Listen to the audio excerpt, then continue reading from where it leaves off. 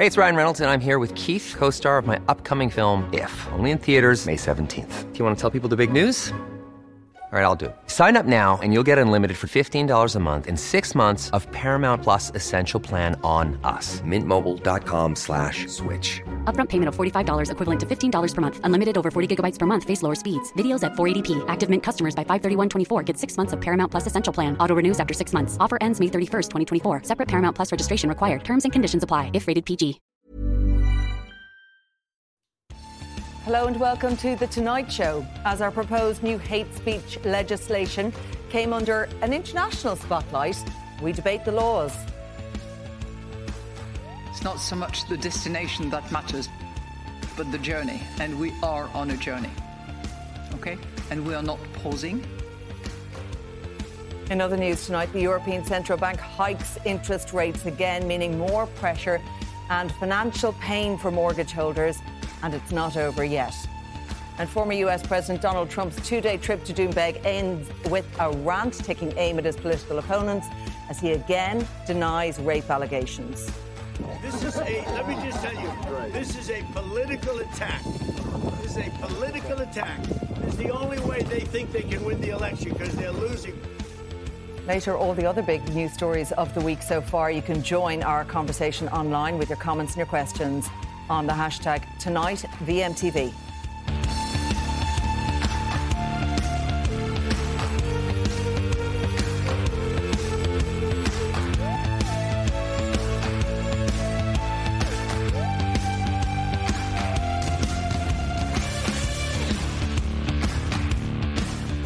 Well, first tonight, Ireland's proposed hate speech laws came under the international spotlight this week, prompting further debate on the plans.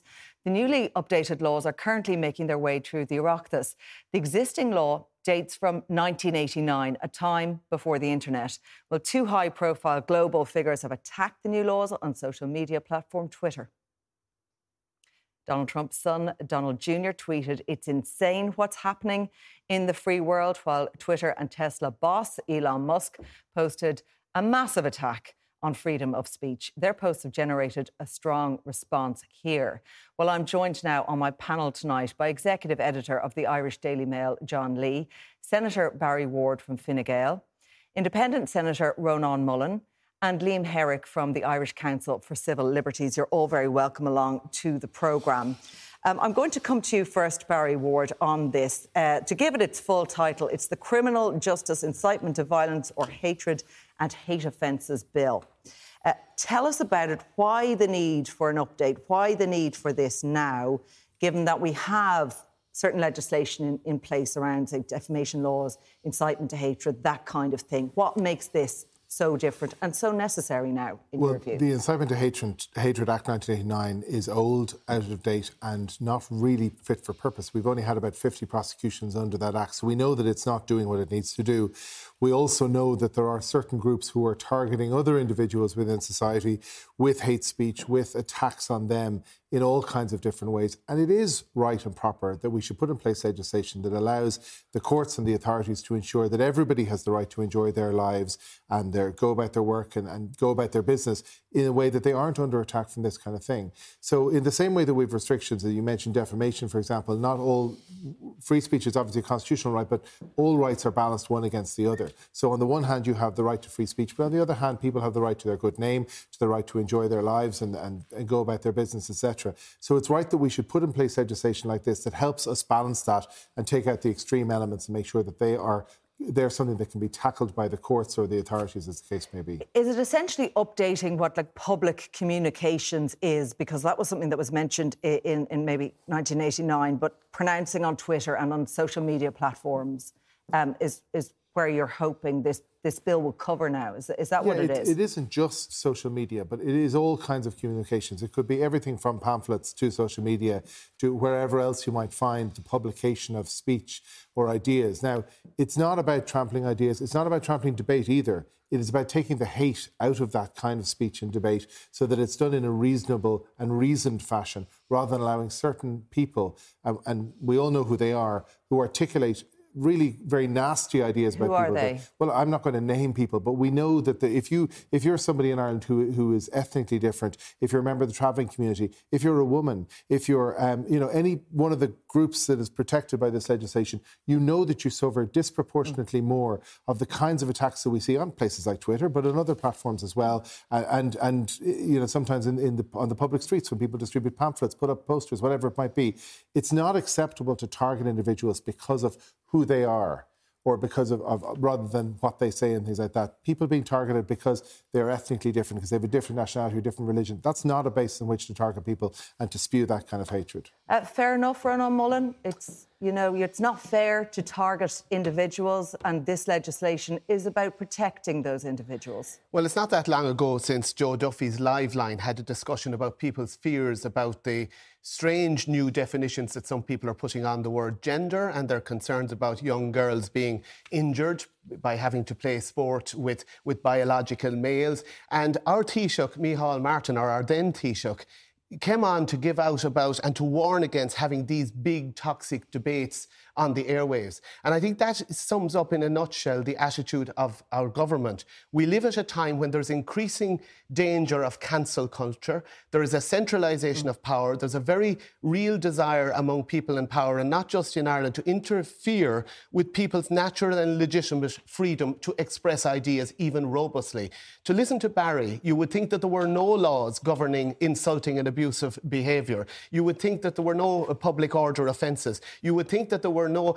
I was in a taxi earlier on today, and the driver said to me, I was recently abused and threatened by the guy in my car. And in fact, when I went the following day to complain to the Gardaí, they said, well, did he touch you? No. Oh, well, then we can't do anything. But in fact, there are laws there to deal with that kind of threatening and abusive behaviour. So if we could get the Gardaí actually applying the laws that are there, that would be a good thing. But the government interfering and trying to put a chilling effect, and it's not on people like me. I'm a politician, so is Barry. We have privilege. We can say what we like in the Shannon, and we probably have brass necks as well. It's the ordinary person who's maybe not as skilled in debate. There's a chilling effect on them expressing their legitimate point of view, whether it's right or it's wrong on issues of concern to them. But isn't there a difference, Ronan, between personally held views on social issues, say, versus being overtly racist, being homophobic, Nazi slurs? Isn't there a difference here? Shouldn't that difference be acknowledged? And shouldn't there be consequences for someone who takes to social media to spread this? Of course, and we already have incitement to hatred legislation. And it's interesting to hear Barry say, the fact that there haven't been that many convictions means there's some kind of problem. Not necessarily. Barry isn't able to give us the examples of the type of people who should be in jail under the kind of legislation that wants to criminalise people for inciting hatred without even defining what hate is. And I have to say, very, very disappointed at the civil liberties people, for the supposed civil rights people, the Human Rights Equality Commission. They have been very meek about this. They say they're kind of quibbling with aspects of what the government is doing around the edges. But frankly, Liam, I heard you didn't even criticise the fact that hate isn't even defined. If you're going to bring me to court, you should define what you're accusing me of. I want to let Liam in. It's just completely untrue. I mean, this is legislation that was in the Dáil for 6 months. We made submissions at every stage in the Dáil, and we highlighted the deficiencies in the bill at every stage, including the absence of a definition of hatred. There was 2 years of public consultation beforehand. We made submissions all the way through. We ran a public awareness campaign with billboards explaining what the nature of hate crime is in Ireland today. And there has been a very broad debate. I mean, Ronan in the Shannon during the week said that there was silence until Jordan Peterson and Elon Musk intervened. It's a funny silence. I mean, there's been so many radio discussions, television discussions, editorials in national newspapers. There's been an Irish debate about Irish law, which is not about American culture wars. And when Ronan talks about linking what's proposed now to criminalise people inciting other people to carry out attacks against other people, it's not about speech. It's about speech that has direct consequences in people's real lives. And sadly, and the statistics about prosecution are significant because over 40 years, 43 years, we've had 50 cases. And if you want to talk about the kind of cases that have not led to successful prosecutions, there was communications which suggested that members of an ethnic minority in Ireland, that their babies should be used as shark bait. And there was an attempt to prosecute somebody. That's an offence. Well, there was an attempt to prosecute it, and it was an unsuccessful prosecution. There was an acquittal in the courts, Ronan. Frankly, you would have to show me the details of that case. That is nonsense. Well, if you're not aware of it, Ronan, that's not my fault. No, because I heard you on with Barry yesterday, and it sounded like you were both on the same side of the argument. Your criticisms of this bill are very, very mild. It sounds like you really want to push it through without really even defining what hate is. I can tell you what the criticisms are if you want to hear them. This bill should not pass until hatred is defined. Can I ask you about that? Where does the Irish Council for Civil Liberties stand on this? Because I know you say you've made a number of submissions around all of this. The fact of the matter is, I suppose this legislation has gone through. It's gone through with relative very much ease in the Dáil. Now it's going through the Shannon stage. So, where do you think there's grey areas, or where do you find it's problematic? Yeah. So there's two parts of the bill. There's the bit dealing with hate crime, which is assaults and so on, which have a hate element. And then there's pieces leading with incitement to hatred. And in terms of incitement to hatred, Ronan is absolutely correct. The failure to properly define hatred is a real difficulty. It creates uncertainty in the law. There's also particular proposals here, not only to create the offence of incitement to hatred, but there's a proposal to have an offence of possessing or producing material that might in the future be used. And I think that that's a real difficulty. The sentences that are proposed are too high. It's disproportionate. And the powers that are given to the guards to carry out searches for people that are possessing material. These are all issues we've named for years. And in fairness, Ronan, when you said on the Sandwich on the week that they've been silent from the likes of us on this, there's no record of you saying anything about this bill before this week. Well, that's absolutely wrong. I was on, and in fact, I caused a change in the bill because I engaged with the civil servants over a year ago about their exclusion, for example, of any defence for people who might be communicating a legitimate religious point of view. And that shows how careless and how censorious the forces behind this bill are. No, you have been too silent. This bill shall and should not go through. You cannot put people into court unless you're going to define what they're accused of. We've actually had this discussion before, and Liam has been on with us on several occasions discussing the issue around hate crime legislation. So from that point of view, the Irish Council for Civil Liberties has been vocal on from the human rights organisations. Look, we will get back to you. And they are encroaching on people's freedoms. Okay, listen, John, on this, around, I suppose, the concerns that have been raised about it, the fact that this vote happened in the Dáil last Wednesday, very little, talk about it last week. Are the government now surprised about the pushback on the international stage? Well, I'm surprised at the culture war I'm listening to here. I mean, a lot of it seems fairly, not quite anodyne, but sensible to me. When you haven't had a law updated since 1989, we've had progressions in language, and we've had progressions in society, and a lot of the language that was acceptable when I was a teenager, when this bill was first updated, has changed since. There are the early part of the Act, to my reading, refers to genocide, denial of genocide, war crimes, things that are now happening in the East right now. And there always seems to be an element now that brings a culture war to something, which to me, and an explanation I got from the Department of Justice before it came on, seems like a fairly sensible update, which is a guard has to take a complaint from a member of the public. He has to understand what that complaint is, and then he brings it to court. And if there's a definition to be made of hate or any connected crime, a judge will make that. All right. Well, it is interesting, though, isn't it, about the defining of hate, definition of hate, and for all your kind of disagreements, even though you're essentially on the same side on that, that lack of a definition of what is hatred when you plan on prosecuting people for hate speech. Is that problematic, Barry? I don't actually think it is. And I think the danger sometimes with giving a very specific, very unitary definition of something is that it creates an unintended consequence. I don't think there's any doubt in anybody's mind. Well, I'm just saying if you define hate as one particular thing and then somebody argues that what they've done is slightly outside that definition for one reason or another, that's when a prosecution can fail. So the point is that this is a matter for a jury to decide. And what is described here, if you look at the use of the sections, it's material that communicated to the public or a section of the public that is likely to incite violence or hatred against a person or a group of persons, and they're defined in the Act. I think that is easily understood. And I think that anybody who sees the kind of material we're talking about, the kind of things that Liam was describing there, nobody's in any doubt but that is there to incite hatred. This is not something that is borderline, the kind of thing we're talking about. And I was almost listening to Ronan there thinking that he was saying that there was no need for this, but I don't think that's what he's saying, and I don't think anybody thinks that. There is a need for this. This bill is a very comprehensive approach that, as Liam says, it divides into two categories, hate crimes but also hate speech.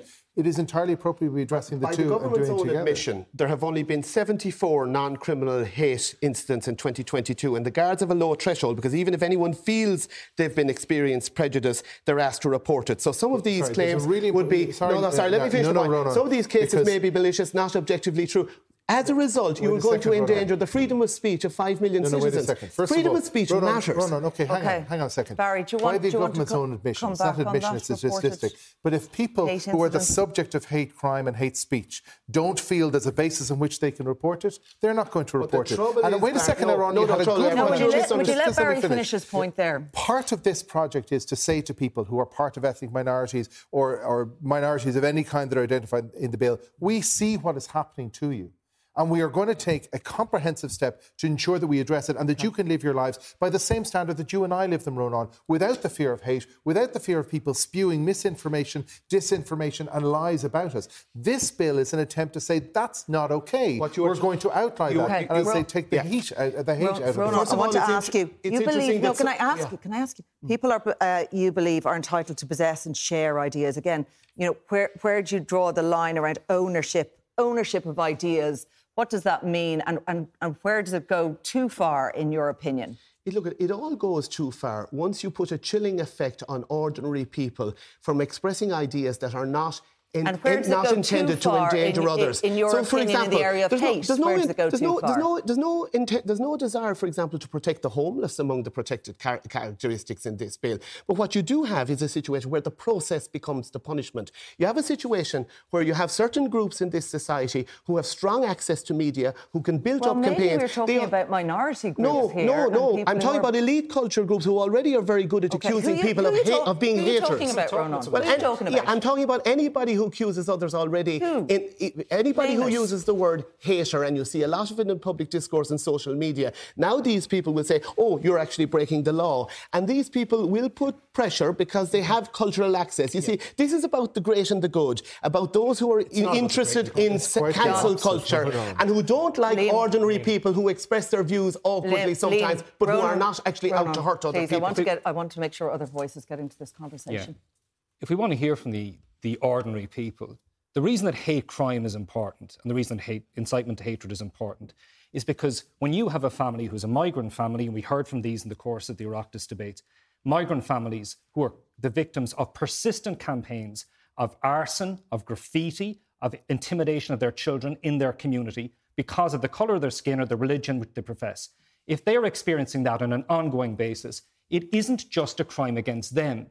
You talk about chilling effect. It inhibits them from having the confidence to take part in their community, but it also inhibits other members of that community. It intimidates, it frightens, it silences them. That's why hate crime is important. You're talking about there may be an initial crime that's easily prosecuted under law, but then you'll have a ripple effect, commentary around this that is actually leaving an entire community vulnerable. Is that what you're saying here? I think the problem here is we're focusing, just on the criminal law and the statute part of it, which is important for a very narrow range of behaviour.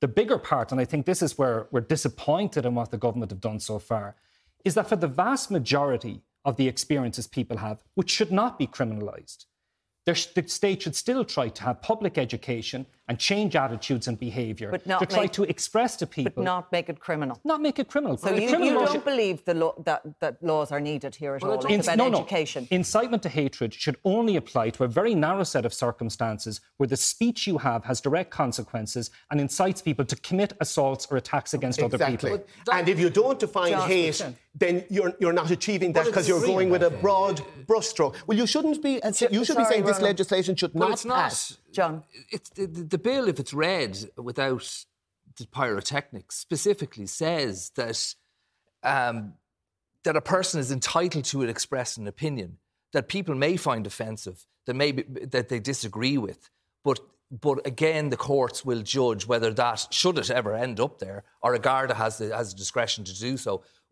to judge whether that was actually incitement to hatred or not, and that can be judged. Secondly, there are lower offences. So what this principally seeks to do is that if a court determines that, say, an assault is carried out for a reason of gender or race or something else, there is a heightened penalty for that. But you still have the lower penalty where a person can be prosecuted and convicted for assault with intent to harm. Well, let's talk about the penalties in question, because this is something that, across the board on the other side, that there's issue taken with, that people could face, 5 years in jail and that kind of thing.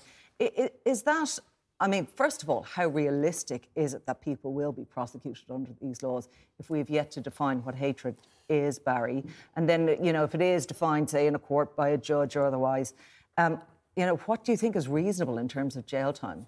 Well, first of all, I think it is highly likely that if people are behaving in a certain way, they will be prosecuted under this legislation. That is what it's for, and I believe it's robust in that regard. So I don't have fears about that. In terms of the appropriate sentence, obviously, every case is different, and the circumstances of every offence, as well as the circumstances of every offender, are different. So it's impossible to say what a reasonable sentence would be without seeing the crime. But I'm just, for an example, I'm just trying to think, is it if someone tweets something that is, let's say, as I say, a Nazi slur, or something that is clear. That's the whole point. We don't know. We do know. Actually, we don't know because the word hate isn't defined. Is it pulled at the point of complaint then, in terms of Garth East, or seeing where they may arrest and potentially prosecute you? It is. We do know exactly what it is, and it's people who publish material that is designed to incite hatred against a particular group that is defined within the bill and will be defined within the Act. Where somebody sees that happen, they can report it to the Gardaí. The Gardaí conduct an investigation. They then submit a file to the Director of Public Prosecutions, and the Director of Public Prosecutions makes a decision, and that's specifically in this bill. Only the DPP makes the decision on whether somebody should be prosecuted or not. As to what the appropriate sentence is, that depends on the seriousness of the offence, the effect it had on the person concerned and the offender themselves. But whether 2 years or 5 years is the appropriate amount, 5 years is a maximum.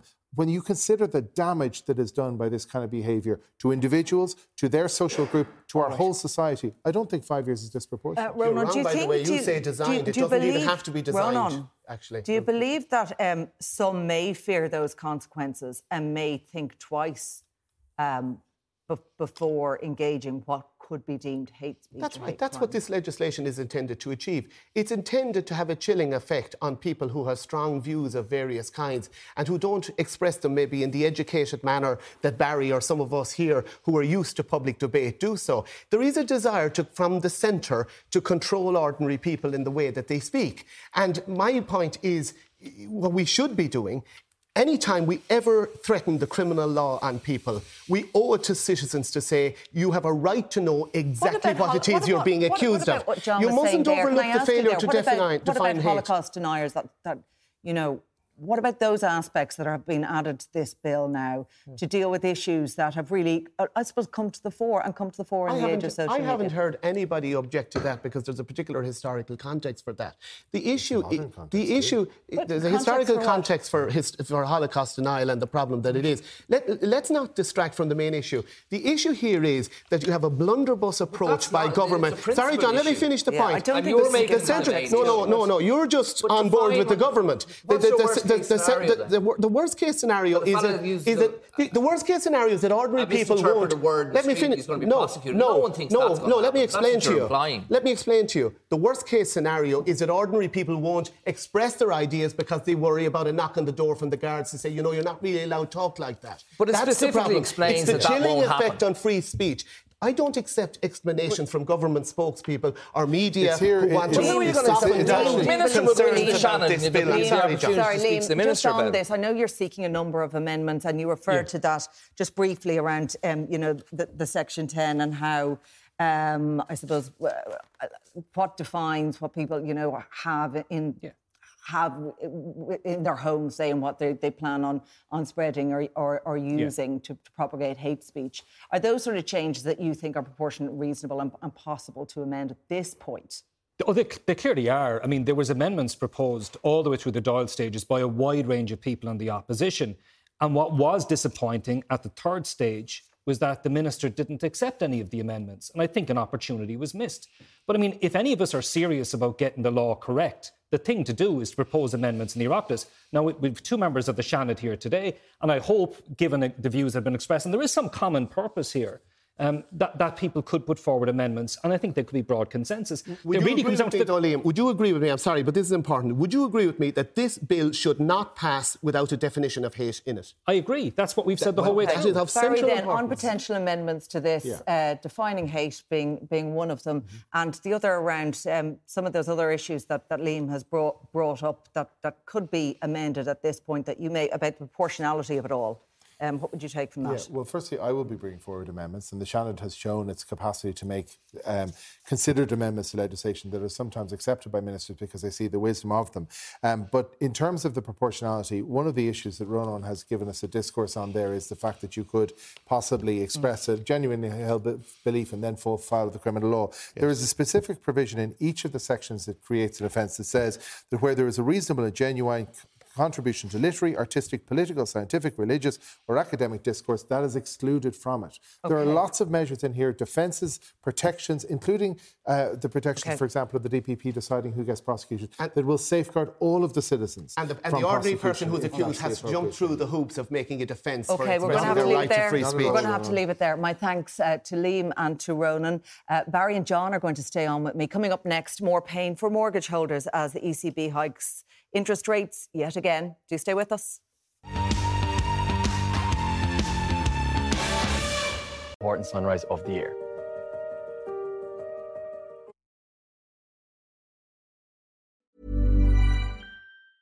Hiring for your small business? If you're not looking for professionals on LinkedIn, you're looking in the wrong place. That's like looking for your car keys in a fish tank.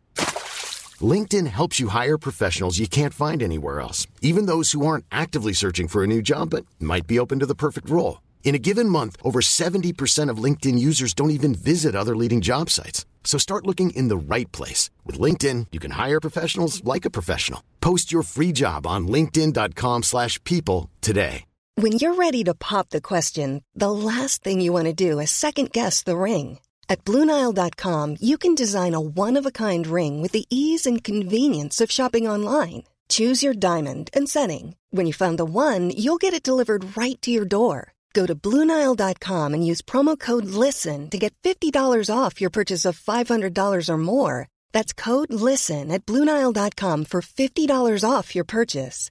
BlueNile.com, code LISTEN.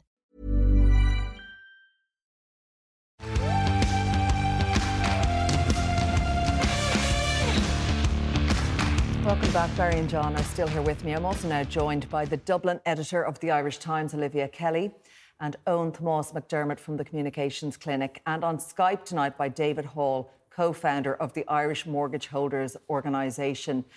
You're all very welcome along. I want to come to you first, David, because this is obviously a big story today, and it's about the latest ECB rate hike going up by 0.25%. Who's being hit hardest by that move? Good evening, Terry. Yeah, the immediate hit is obviously the tracker mortgage customers, where infamously everyone celebrated having a tracker for many, many years, and we've had a low interest levels for many years, and people have adjusted and adapted to that. So with immediate effect from next month, the 0.25% will add on to tracker mortgage customers straight away. That will, on an average mortgage, a 0.25% increase announced today, add on about €200 for the year. And it sounds like a small amount of money, but it will add on to the existing €2,300, which is the total average amount of the last 6 rate rises. So this will bring it closer, with one more rate rise to come, possibly to €2,500 in addition, above and beyond their normal tracker rate mortgages at an average of 1.15% heretofore. David, what impact do you think it's going to have on those not normally in arrears, 2-income families, say, who wouldn't have slipped into arrears before? Do you think that this, which is the 7th rate rise, will impact on them and could push them into debt? Yeah, I think the Minister for Finance, Michael McGrath, acknowledged today that there is an expectation that people will go into mortgage arrears. And these are, the last time we had a crash recently, which is not too long ago, many people lost jobs in construction. There were a whole host of other issues that arose at the time, leading to people entering into arrears. We still have some of those mental health and normal health issues that arise, but we're at full employment, and we have now got people in normal incomes, families, middle Ireland, paying taxes and hit with the cost of living crisis, and on top of that now being hit and slapped very, very hard with rate rises. And also there's an disparity amongst the entire community of the lenders as to, we have a cohort of 50,000 people who are on fixed mortgages who in the next 3 years will come off those fixed into a completely different landscape where their entire budgetary component at home will be different. We have a tracker rate in people, as we already mentioned, 157,000 of them being increased up by over 3% in the last 7 or 8 months, and still no end in sight. And we have a bizarre situation of 60,000 customers who are with the vulture funds who are sold by mainstream banks, and indeed some by our owned banks like Permanent TSB, are now on an 8% rate currently, so with no option of fixing. So there are very serious situations out there for many people, and many people watching your programme tonight, and indeed listening to other programmes, aren't normally those who turn up protests and go to protest. They have a home, they have jobs, they're normally functioning in society, and they're quite happy to do so, and they're paying their way, and they're propping up a lot of other things. But now they're feeling the pain, now they're feeling the pinch, and it is fair and it is reasonable, and there is a delicate balance for government, I acknowledge that, to try and help mortgage holders while at the same time trying to control inflation. And it is a delicate balance, and everyone has to acknowledge that. But we are able to work miracles with 298 pages of legislation to bail out banks, and we need to be fair and reasonable. People can drown in small bits of water. We need to be very, very careful that people are under immense pressure. These are people who are not used to this. And my call to them, as we, through the Irish Mortgage Holders Organisation, are seeing in the last 6 months a very serious increase in activity. There are organisations like the Irish Mortgage Holders Organisation, there's MABS, and there's the Insolvency Service. And you must engage with your lender. Do not stick your head in the sand. We've learned some lessons the last time. Government need to step up and change the insolvency legislation, fine-tune the insolvency legislation, ensure there's a correct balance between lenders. The central bank needs a wake-up call. It needs a complete and utter wake-up call and an overhaul to ensure it protects consumers. OK, while people can seek advice on this and help on this, what David Hall is saying is that at this point, the government needs to step up. Yeah, I agree. It wasn't within the power of the government to increase the ECB rate by 0.25%. It is a function of the fact that inflationary pressures are there, and as the Eurozone, we need to deal with that. But at the same time, what David says is correct. There are certain people, hopefully a small number, who will find particular pressure and the danger of going into arrears. And I agree, and David mentioned all the support services there already, but I agree that the government needs to safeguard those people, whatever. But there's lots of ways in which that can be done. But one of the ways in which we can particularly target mortgage holders without affecting the rate of inflation is in relation to mortgage interest relief.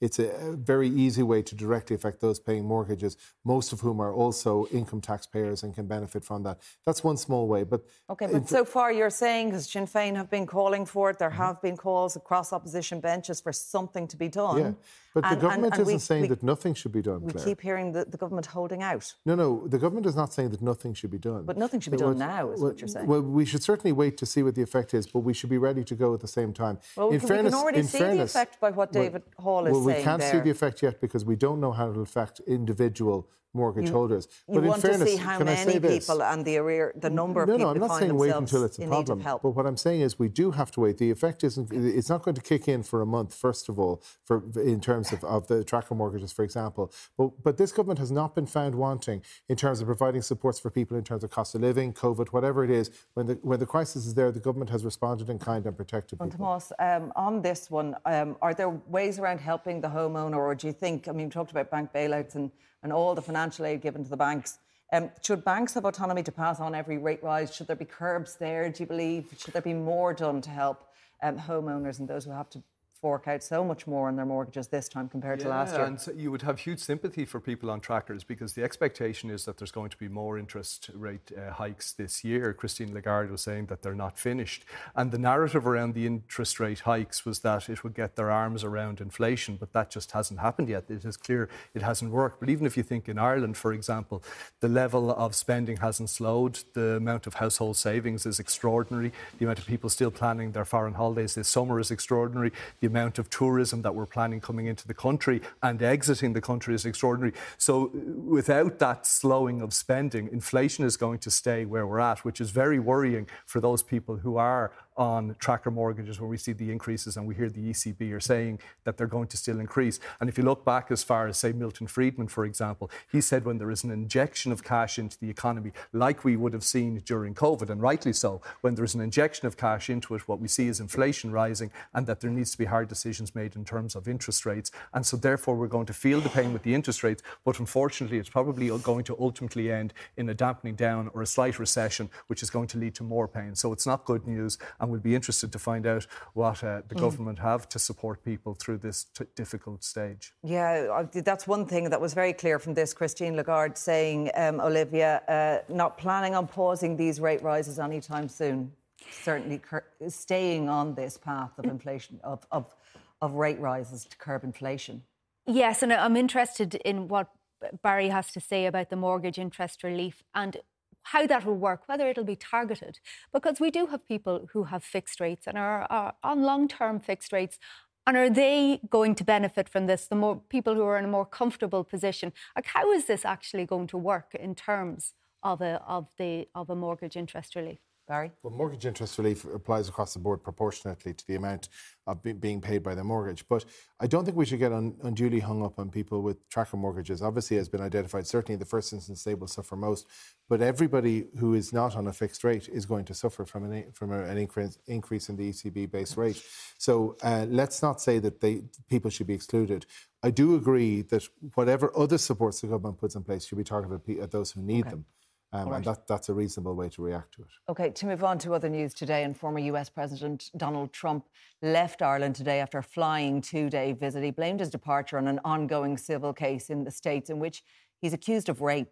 Well, before playing golf today, Mr. Trump attacked the civil trial, claiming it was politically motivated. This is let me just tell you, this is a political attack. This is a political attack. This is the only way they think they can win the election, because they're losing. Biden's losing. He's down by 11. And my Republican opponent is down by 45. He's disappeared. But this is a political attack. Well, that golf course was a far cry, John, from a New York courthouse where he's facing a rape case. Yeah, a unique man who would bring a rape case to that level, and he has dragged politics to a level we've never seen before. I mean, it is repulsive, his behaviour in so many ways. But we have to acknowledge that he is probably going to be the Republican candidate in the next election, and Joe Biden is certain, really, to be the Democratic candidate. And that outburst just shows you that elections matter probably more than they have in a long time. If Marine Le Pen, for instance, beats Macron in France, if this man somehow returns to the White House, we've got problems worldwide. And anyone who thinks it's a joke, and I think sometimes we're all inclined to see him as a comic figure, should note what he says. He said, I will be your retribution, he has said to his supporters recently, which means that when he returns to the White House, if God forbid he does return to the White House, he will settle every score he possibly can. And think of the incendiary effect of a man like him in the midst of a war with Ukraine. Joe Biden is extremely popular in the United States right now, before an election campaign. We know campaigns matter, but a lot of that is down to how deftly he has dealt with the Ukraine crisis, among other things. Yeah, but on this, Owen, like a marketing campaign really at play here again, when you get to fly into your own resort and, meet the locals who are very happy for all the employment as well, that he's offering for a place like Doonbeg. So it's sort of a win from Trump to get away from all the troubles back home. That he's been afforded here. I think we know that Donald Trump tends to do what Donald Trump wants to do. So it has been a marketing campaign, his time in Scotland, his time in Doonbeg, and then his engagement with the media. There was nothing necessarily surprising in how he approached it. He attacked the accuser, he attacked the investigation, saying it was politically motivated, and then he reminded us all, or certainly made assertions about how popular he was. I think that what's interesting, though, is when we compare his 2016 visit to now, when he came in 2016, there were protests, there were people weighing up whether or not we would have the baby Trump blimp flying over Doonbeg. We were saying he couldn't travel to Dublin. And this time there was nothing. And I think that's striking that Donald Trump has become a little bit boring. And when I think of what John has described... Well, he's also not president. And I take a bit of solace, though, in the fact that he is becoming... He's not quite as hot, certainly not as hot in Ireland, not quite as hot in America, that we can hope maybe that that boredom factor and that difficult, perhaps, second album he's facing might be difficult over the next while. That's one way of describing it, Owen. Well, look, we'll have to leave that conversation there for now. My thanks to Barry and to David, who joined us on Skype, but we will leave it there. Lots more after this break, though, on the big news stories of the week, so do stay with us.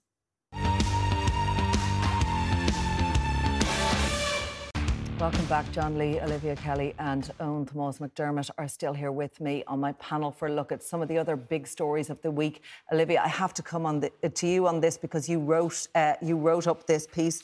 Galway looks like a mouthful of broken teeth, says one of the world's leading planners. A brilliant headline. What a statement, and so visual. But what was it? Now, tell us more about what this German planner had to say about one of our beloved cities. Well, that is what has got all the focus, that he insulted Galway, or he insulted the area around Dublin Airport, and that people are taking umbrage, this foreign lad coming in and insulting our lovely towns.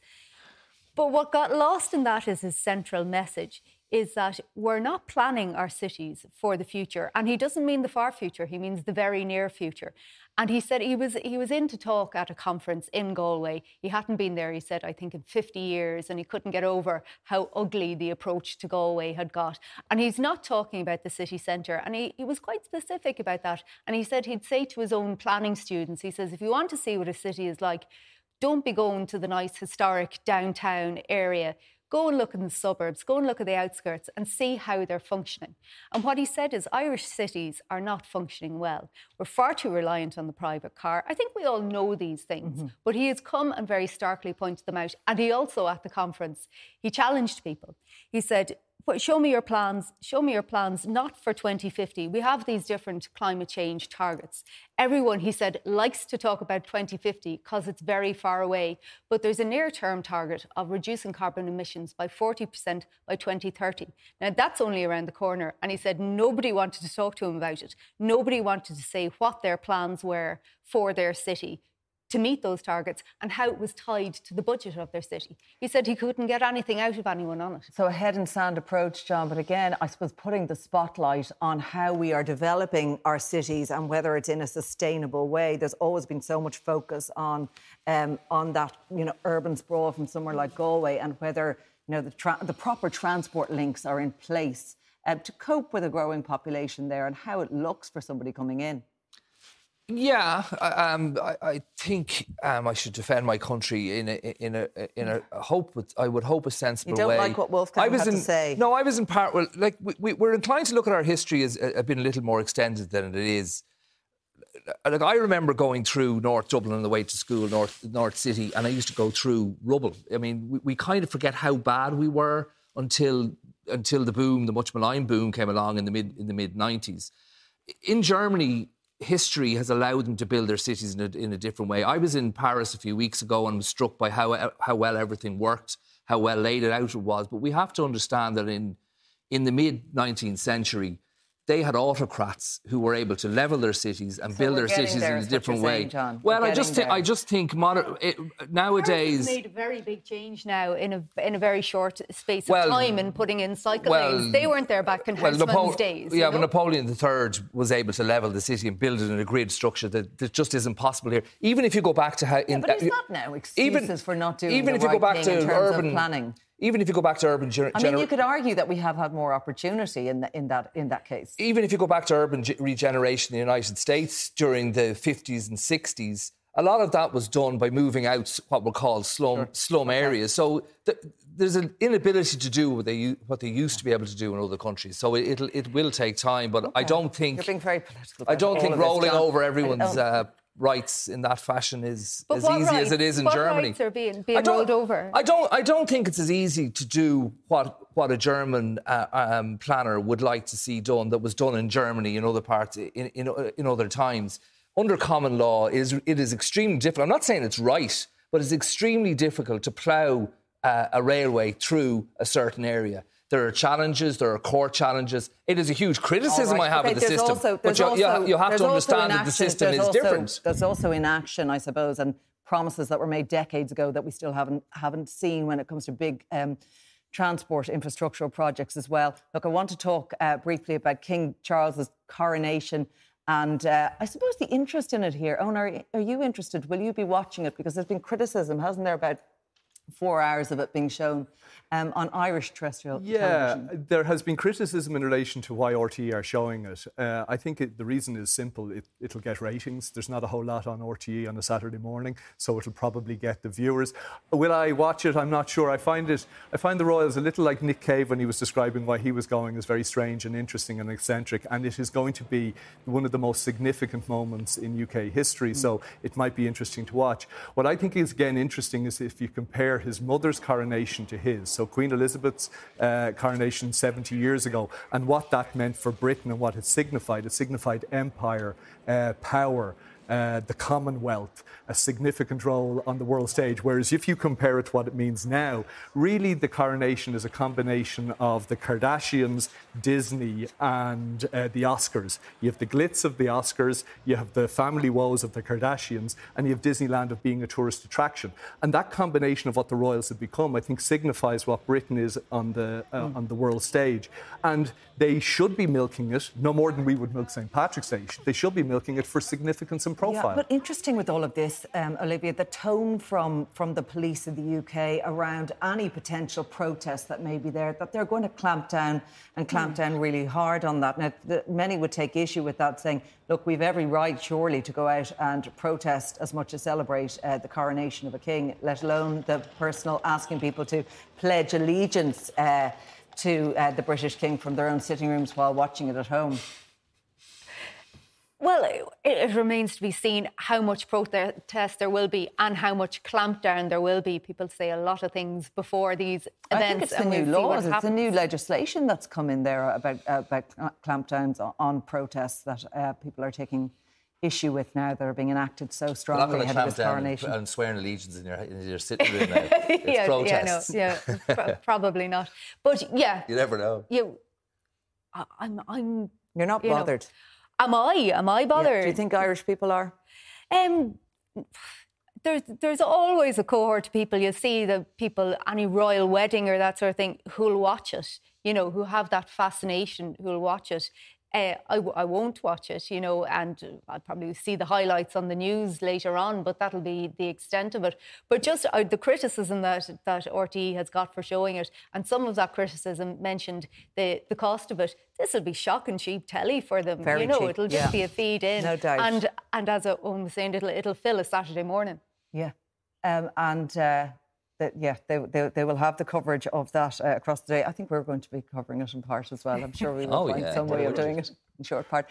Just briefly, on the update to who's in the Late Late Show running, it's certainly not Claire Byrne. She's ruled herself out, John. Yeah, we're just speculating at half-time there whether she knows something we don't know. Maybe the show isn't going to be what it used to be. It's going to be very hard to sustain a 2-hour show on a Friday night. But again, we were talking about the ratings and the money that the coronation may make. It must still make money. I suspect she knows something the rest of us don't know. All right, there we will leave that. That Glitzy signing, that Claire Brock, maybe. To be seen. That is it from us. My thanks to all our panellists tonight, everyone who's joined us on the show. Our programme is available as a podcast on all major platforms. You can also now find us on Instagram and on TikTok. But from all the Late team here, good night. Take care.